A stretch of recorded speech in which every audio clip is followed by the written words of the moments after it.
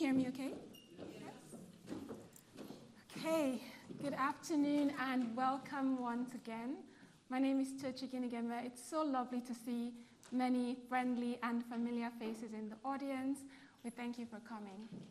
I'm trying so hard not to fangirl, as you can probably tell, because I have beside me an inspiring woman whom I look up to so much. For those of you who do not know who Miss Yvonne Ike is, I will take a few minutes to quickly read her profile and get us all initiated. A few minutes, please. A few minutes, so yes. So we can get into the conversation. And then we'll get right into business. Okay.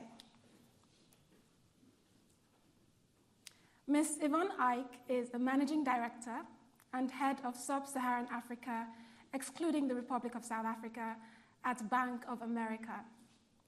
Yvonne has more than 25 years' experience in financial services sector, and since joining Bank of America in September 2014, Yvonne has established the bank as a leader in providing international financial services in the sub-Saharan Africa region.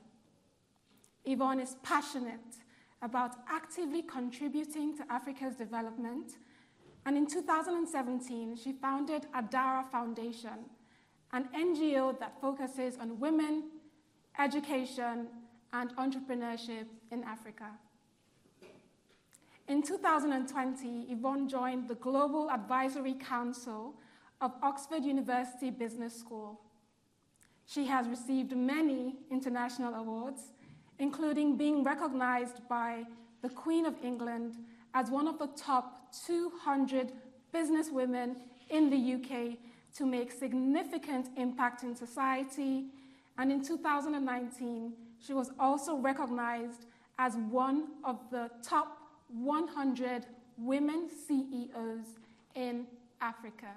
Ms. Yvonne Ike, welcome again. Thank you. Thank you so much for having me. Thank you. Thank you for being here. She had warned me sternly. We have a lot to talk about, Tochi. Let's dive straight into it. I have a lot to say, so let's not spend too much time on introductions. So the first question that I'll ask you is, you have attained so much success professionally. You're an inspiration to so many young Africans, so many women, so many Nigerians, and you have so many options in terms of career choices. But still you stay invested on the continent through the work you do with your current bank, through the Adara Foundation, and all of the different foundations that you're involved in. What is it about Africa? What is it about the continent that keeps pulling you back home? Tochi, thank you so much for having me here today. So at this stage in my life, I've seen, it's two things. It's the excitement about the continent, and it's the sheer frustrating about the extent to which we're underperforming that keeps me engaged. And for me, it's a life mission. So when I talk about the potential for the continent, we'll speak a little bit more about the narratives. But we have all these narratives that, frankly, we just need to disabuse and face a new reality. And we need to face the real potential and understand it quite deeply.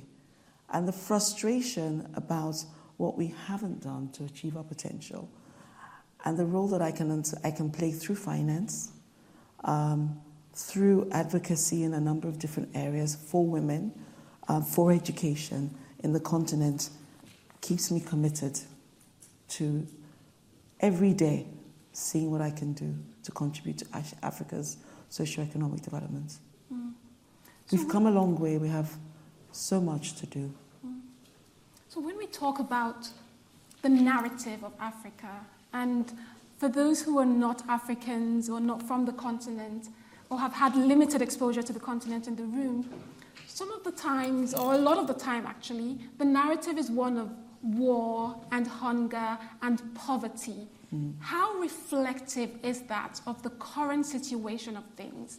And I ask you this because you are not only involved in the continent from a strategic and, I guess, more high-level point of view, but from a grassroots point of view as well. Tell us how reflective the situation that is portrayed in the media is of what is actually happening in Africa? The interesting thing about where we are in Africa's development right now is a lot of the things that are reflected in the media are a distorted version of what's happening, frankly, in most parts of the world. In most parts of the world, we have conflict, we have economic development challenges, we have we have population issues, we have climate, etc. So those things are things that in some ways have been distorted about us as a people. What I think is more disturbing is even the narrative that we carry around about ourselves. So some of the more common ones we've heard, Africa rising. Yes, but we've been underperforming, way below our human and natural resource potential. Africa is a country, is not a country. Absolutely, it's a continent.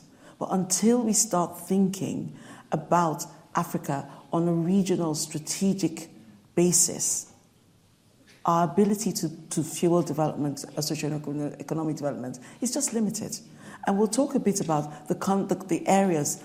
So I would say right now, Eastern Africa is outperforming certainly West and potentially South Africa because they are operating on a more regional basis. They are taking a more strategic view on how things are going. And that's what helps work.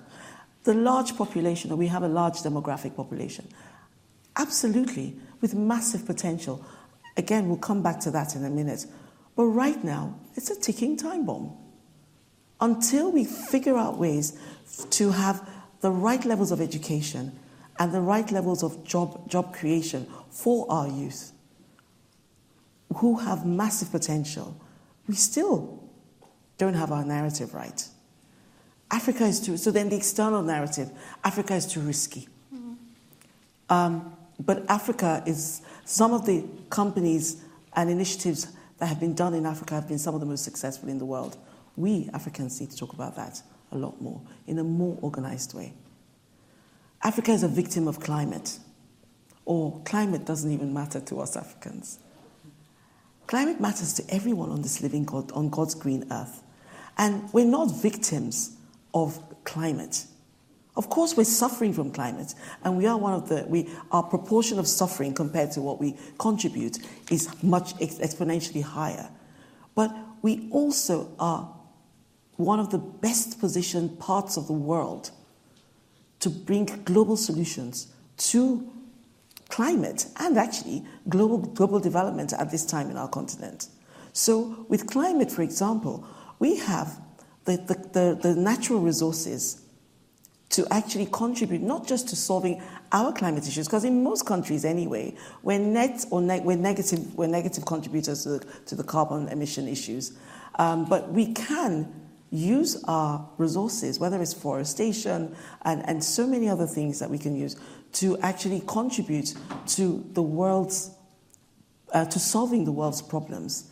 So the narratives that we have, I think have made us, even where we say them ourselves, because we want to sound bright and beautiful about the future, we're missing, I think we're missing the point on a number of things. Our future is bright. It's choppy. There's a lot for us to do. And it's something that includes not just Africans, it's also people who are interested in Africa. We must have an inclusive approach to dealing with Africa at this time. So that future is there, it's bright, but we must be more honest with ourselves in the narrative that we tell ourselves about our continent and the narrative that we allow people to say about us. And we do that through action. More doing and less talking. I love that you said we have to be honest about the narratives we tell ourselves and what we allow to be portrayed through the global media. And when we talk about this concept of narrative, I have to ask you, this is probably a general statement because, as you said, Africa is not a country. It's 52 different countries, 1.2 billion people projected to double in the next 20 years. So it's a huge, huge demographic. But I have to ask you, based on what you see and what the current trends are, do you think that Africa, and transparently speaking, is on the right track to sustainable development? It could be. Okay. It could be. And in reality, why do I say it could be? We have enough of what we need, without a shadow of doubt, to be one of the most significant economies in the globe. We have the people. We have the natural resources. When I talk about the people, for example, even though I do worry greatly about our youth and the potential that we have to tap into to give them the right platform that they need to thrive, I still look at Nigerian youth and African youth more generally, and I see a people that need very little catalyst to actually blow, as we say in Nigeria. So an example I would use, at this time last year, most people, young and old, did not know Ashake, right? He didn't go to Oxford or Cambridge to learn music. He didn't go to the world's finest music schools. He learned it online and in his environment.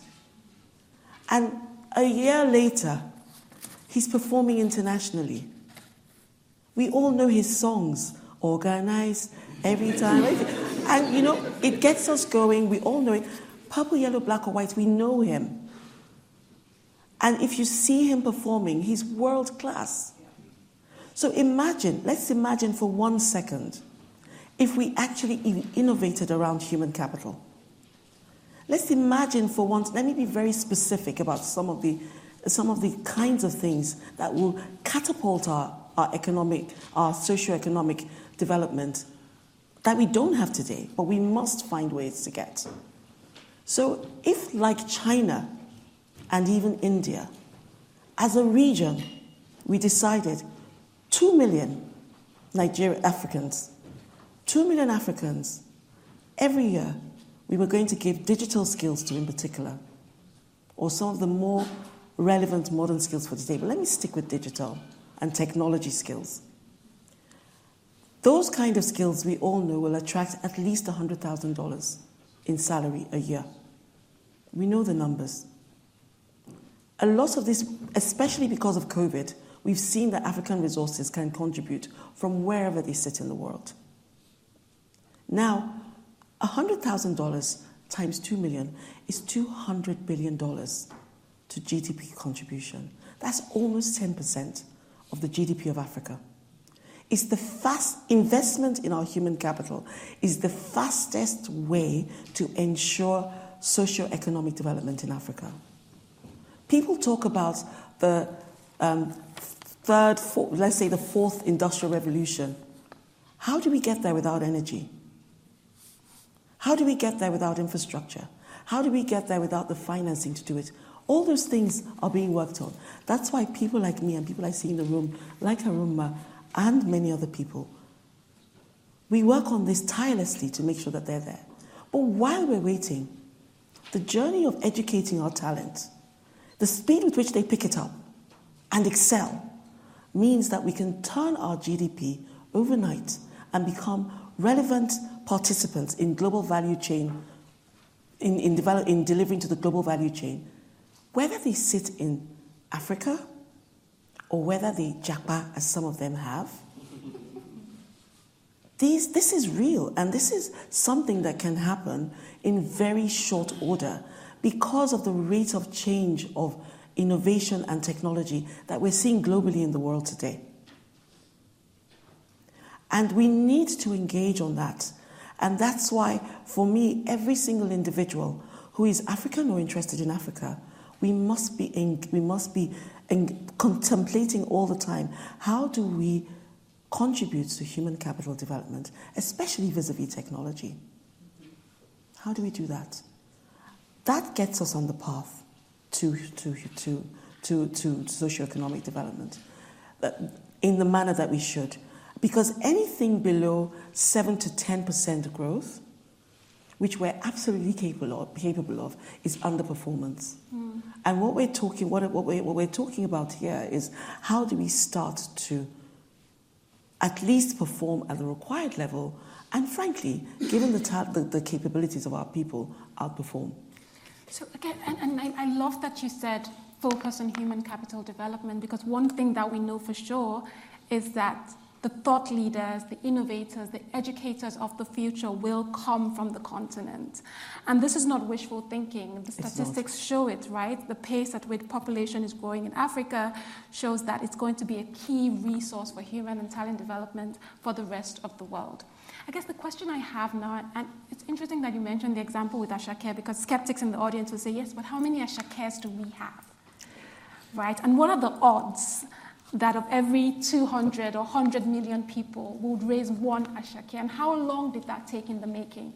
So I guess the question I want to know is, are there buckets or pockets of opportunities in certain sectors within Africa as a continent now, or if we split it up regionally, are you seeing different opportunities, and how are those being captured by the current systems that we have in place? So the truth is, we don't need too many Ashakes to create the kind of... We don't need too many Ashakes in any sector I'm talking about for us to achieve the results that we have. Because if you think about the ripple effect of people like him, or the ripple effect of the 2 million digitally trained people that I'm talking about, they demand better hospitals, better education, better social conditions, and they're contributing to that. So we don't need too many of them. Obviously, the more the merrier, but we really don't need too many of them because of what's happening in the world today. So we all know this.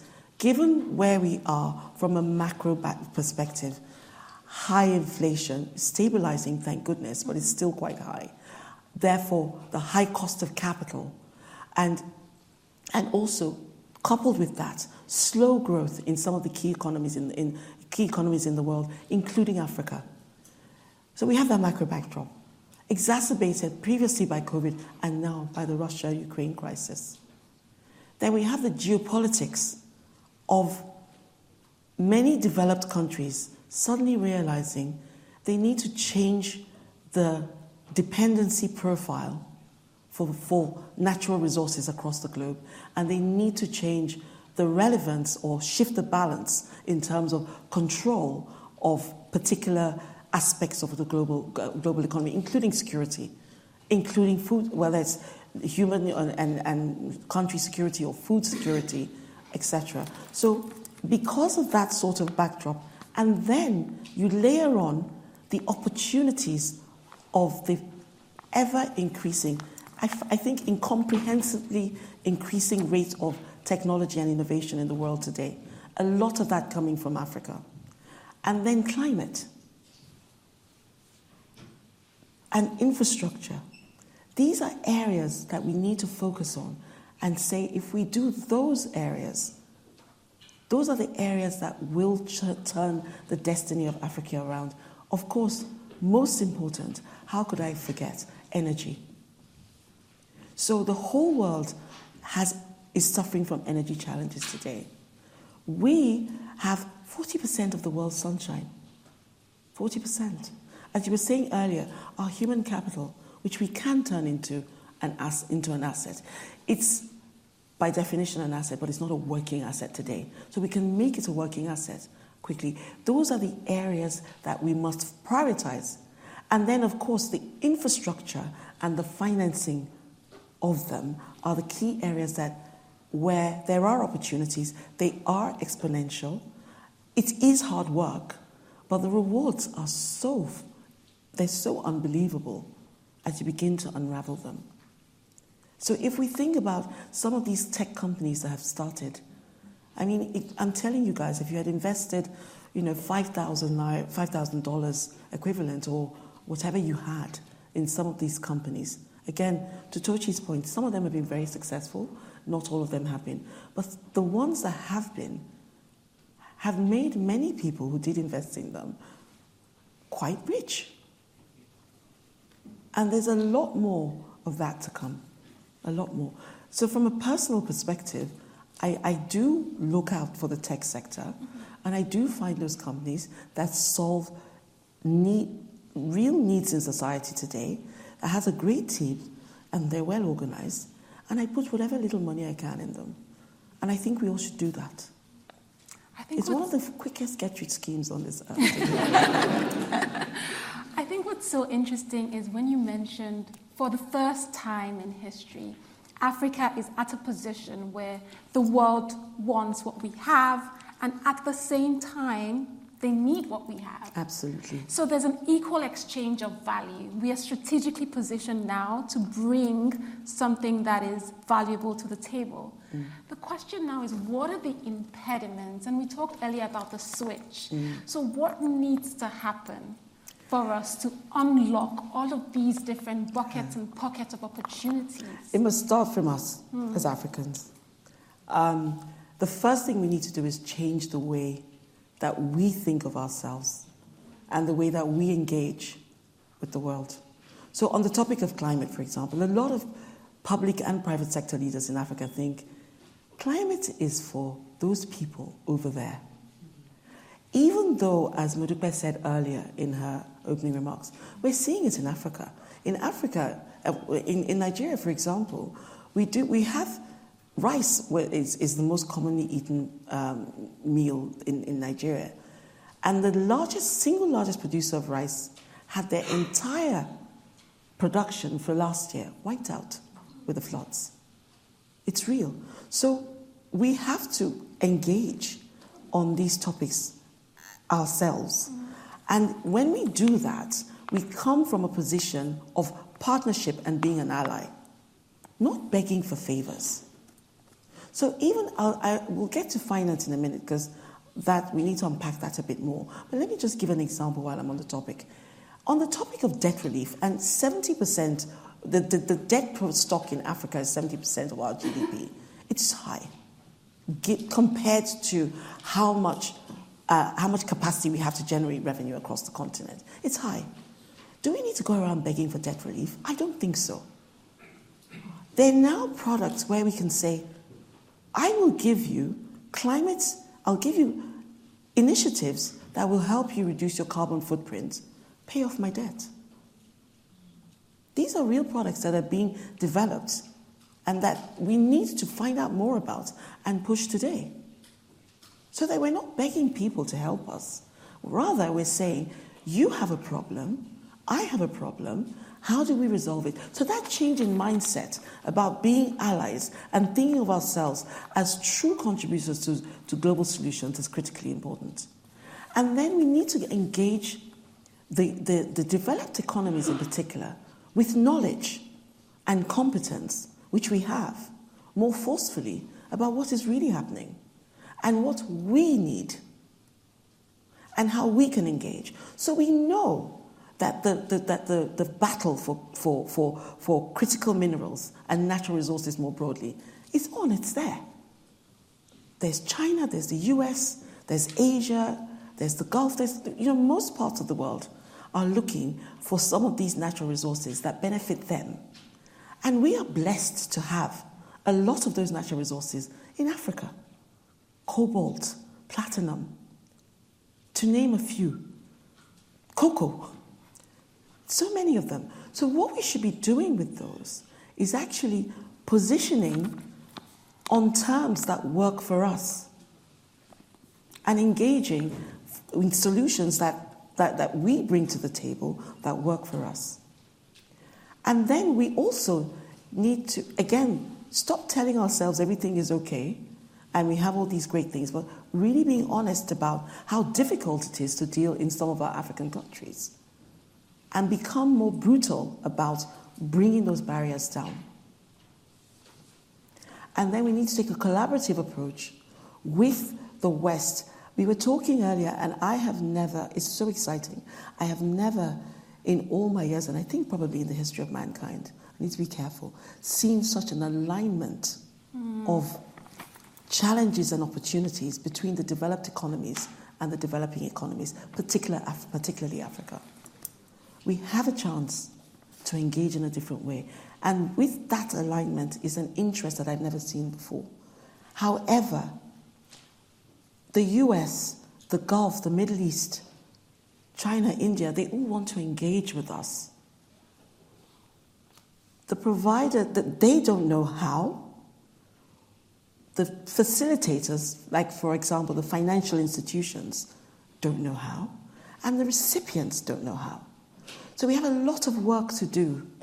And it needs to be led by Africans, where we start to be very laser sharp about understanding the facts around the problems, innovative about the solutions, and then unrelenting in driving them forward. We often talk about, every time we talk about opportunities and capturing value on the continent, the conversation about leadership comes up. And it's, can we make any real sustainable progress if our leaders are not aligned to the mission? And so I'm going to put it to you now to say, how important is it, or is there any way that we can navigate the current situation without buying from our leaders? And then on the other hand, are there leaders in Africa right now that have come on board of this new transformation, digital agenda, the sustainability agenda? How are they doing it? What is working? Just share some reflections on that bit. So I'll ask you a question. Okay, very good. So you interview me and I'll interview you. And everybody's okay. So who are our leaders? Yeah? Who are they? Are they the people that we don't elect into office or that we do elect into office? Are they the public sector CEOs? Who are they? It's all of us. Until we get that memo, we're lost. So where you have good, I used to think at one point in my career that, oh, just, private sector, we can do lots of things and everything will be okay. No. We need everyone's hand at that till. Literally everyone. And we should stop the blame game. Oh, we have bad political leaders, especially where we have electoral processes that we don't participate in as well. So, but the fact is, where we do have good public leaders, I'll give you examples. So, some of my favorite leaders in the continent, President Sall in Senegal, small economy. So sometimes when I speak to my Nigerian leaders or even other bigger country leaders about people like President Sall, oh, it's a small economy. It's a small economy, but it's mighty. And why is it mighty? He is in charge of his government. They have a strategy. It is regional. They are committed to providing an enabling environment for investors to come in and invest. They do what they say. They're attracting the right sponsors for projects. They understand very clearly that investment in key assets and infrastructure in Africa is critical to our development. And they're now attracting the right financing around it. And so if you stop and look at the recent visits from international presidents or leaders from the developed world, there's a consistent number of countries that they're actually visiting. Senegal usually tops the list. Angola is now coming up there. Rwanda is up there as well. These are countries that are engaging, and with Angola, for example, with the president of Angola at the moment, he is playing a critical role in trying to resolve the geopolitical issues between DRC and Rwanda. He's also creating the right enabling environment to attract investment from France. President Macron just visited there. Total has announced they're making yet another $850 million investment in what they call their multi-energy strategy. So it will yield 30,000 barrels of fossil fuels, and it will develop extensive amounts of gas assets, and it will also invest in solar energy. And the Angolans the Angolans know that their highest asset are their energy assets. And that's their main currency. And to date, they've had, let me remember the number properly now, yes. To date, they've had 40% of their crude being sold to China. And most of their debt, their public external debt, is with Chinese. They understand clearly that they have to take actions to reverse that trend.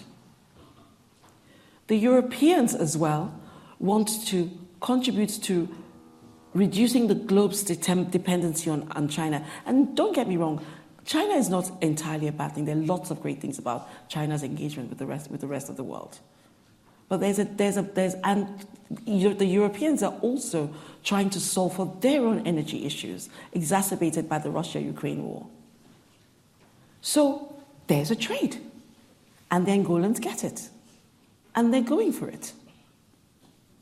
And they're making it appropriate and user-friendly for Total, who's been in Angola for 70 years, to be encouraged to carry on investing at this time in the energy sector on terms that work for us as Africans. We are saying we want to transition at our own pace, leveraging the resources that we have, the oil that we have, moving as quickly as we can to gas, and using the appropriate renewable energy resources that we have when we have them. Those kind of leaders we have in Africa. And then we have the private sector leaders who also are doing their part and need to engage more. And then there's us. There's us. There's us.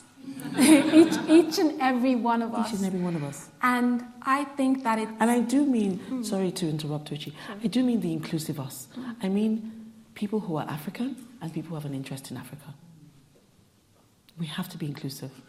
Absolutely, absolutely. There's a lot to learn from the leaders who have gotten it right. Yes. Or are looking to get it right. And there's a lot of models that can be replicated, models that are proven to work.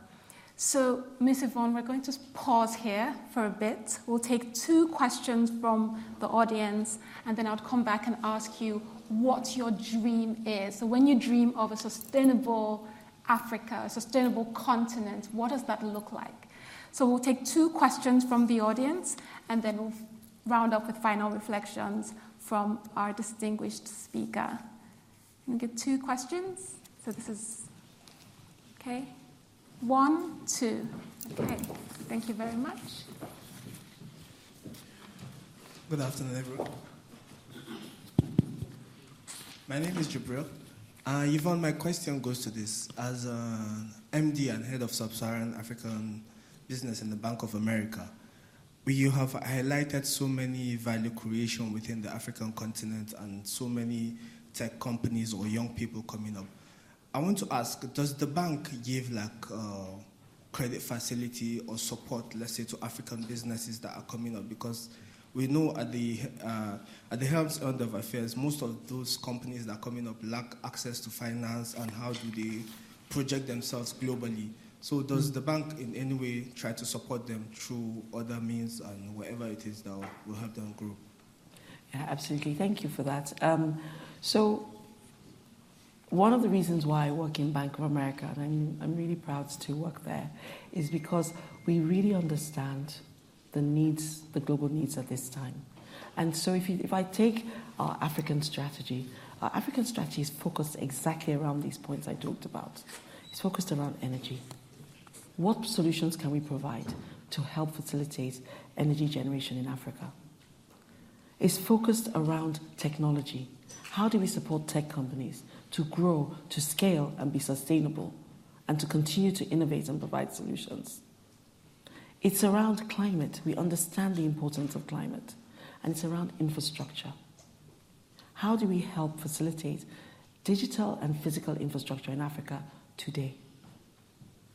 We're developing new products all the time. One of the big ones is blended finance. Because with blended finance, because we understand, as an American bank, we want to contribute, we're a commercial institution, and we do want to contribute to problems that the world has. But we understand that no one individual institution in the developed world can do it on their own, not even us. So creating that blended finance framework for sustainable finance, focusing on climate and energy at this time, in particular, is something that's a big initiative for us. And we also, I'll give you an example of a deal that we did just recently that, I'm really quite proud of. AFC in the last COP27 meetings committed to the country of Egypt that they would support them with up to $1 billion. This has been announced in the press, so I can talk about it. Up to $1 billion of financing for climate-related infrastructure development in Egypt. We can deal with AFC, Africa Finance Corporation, to lend to them on a larger scale, in a structured finance way, which we did, than if we were dealing directly with the Egyptian government. So we did a back-to-back trade with them, which has supported some of that funding. There's a lot of innovation around the kind of things that we're doing today. We're very mindful of being part of galvanizing the resources that our platform has to drive policymakers, to bring in the wider range of investors that we see today. So there are more non-traditional investors, whether it's asset managers, pension funds, insurance companies, philanthropists. We can galvanize those resources to come into structures that are more risk-adjusted. And when I say risk-adjusted, I mean appropriately risk-adjusted to come into the content. We have a big platform, and we're dedicating it in an appropriate ways to Africa's development. Thank you. We'll take the second question now. Okay. We don't have any ladies with questions? So good afternoon. Thank you very much for the talk. It was really inspiring and really fascinating. My name is Aristide, and I'm from the Democratic Republic of Congo. Specifically, can you speak up a bit, please? Oh, sorry. I'm from Congo, the Democratic Republic of Congo, to be specific. And I'm from Goma, actually, where the conflict is actually ongoing. Yes. And I wanted to highlight the point that you actually pointed, which is on the geopolitics and coming down to power dynamics, especially. So myself, I've been questioning myself to understand what's the role of the African governance in the sustainability agenda and what have we done so far.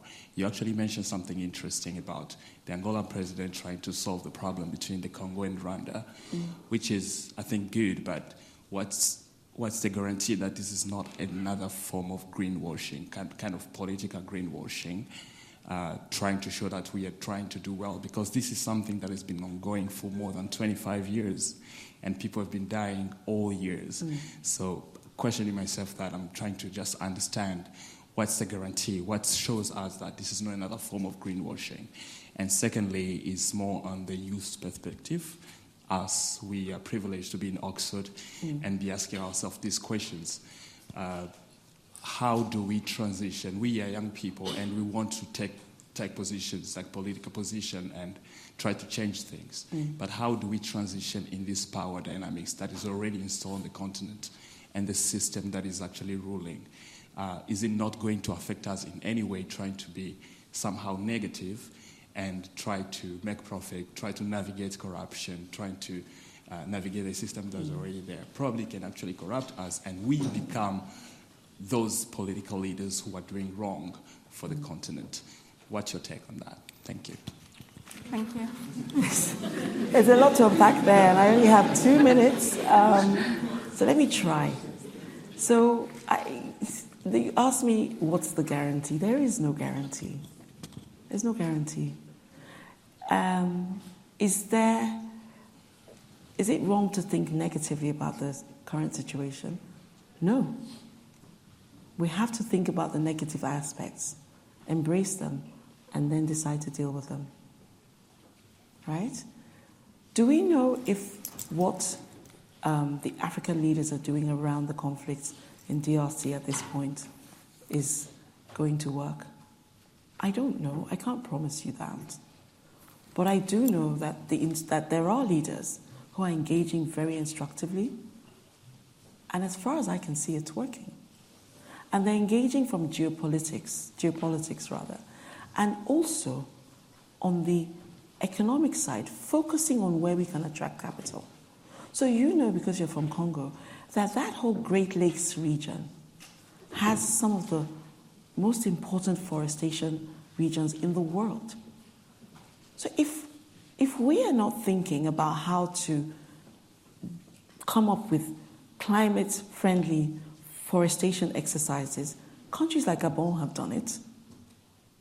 If we're not thinking about that, of course they're going to greenwash us. And it'll be our fault, not theirs.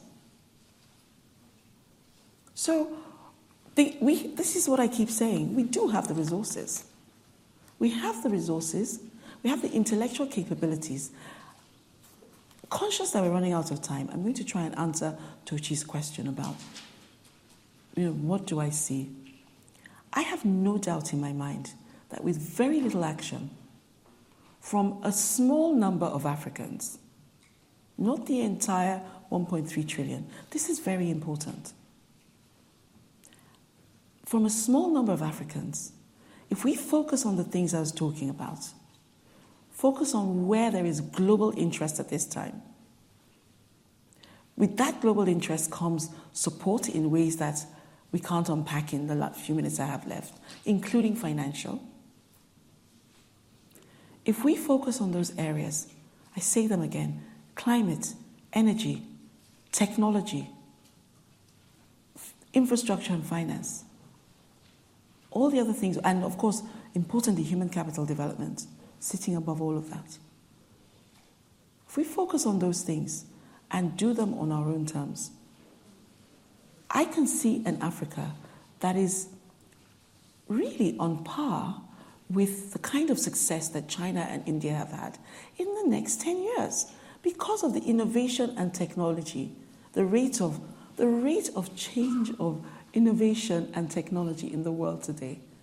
It's just evolving so rapidly. So we will not have to go through the steps to a better socioeconomic platform that happened in the, how far back do I go? 30s, 50s, 60s, even 70s. Because if we think about China's success and even India's, we're looking at less than 50 years ago, very conservatively. We can leapfrog. Yes, but we have to be intentional. We need to take the right actions. And I think that we could be a very relevant economy fueled by our youth. Whether they've jackpad or they've not jackpad, it doesn't matter. Wherever they are. And it's not because we, the older ones, are saying, you youth, just go and do it. Intergenerational problem solving is one of the most important things that we must do at this time. I can see it. That's really why I'm still doing what I'm doing. It's difficult. Sometimes it's disheartening. But it's absolutely worth it. Thank you so much, Ms. Vaughan. You've shared your perspectives, you've inspired us, and most importantly, you've reminded us about the importance of staying engaged with the continent. Here in Oxford, we're all privileged, but we can do so much. A little can go a long way. Yeah. So we thank you so much for taking out the time. Can we please appreciate her for giving a round of applause? Thank you.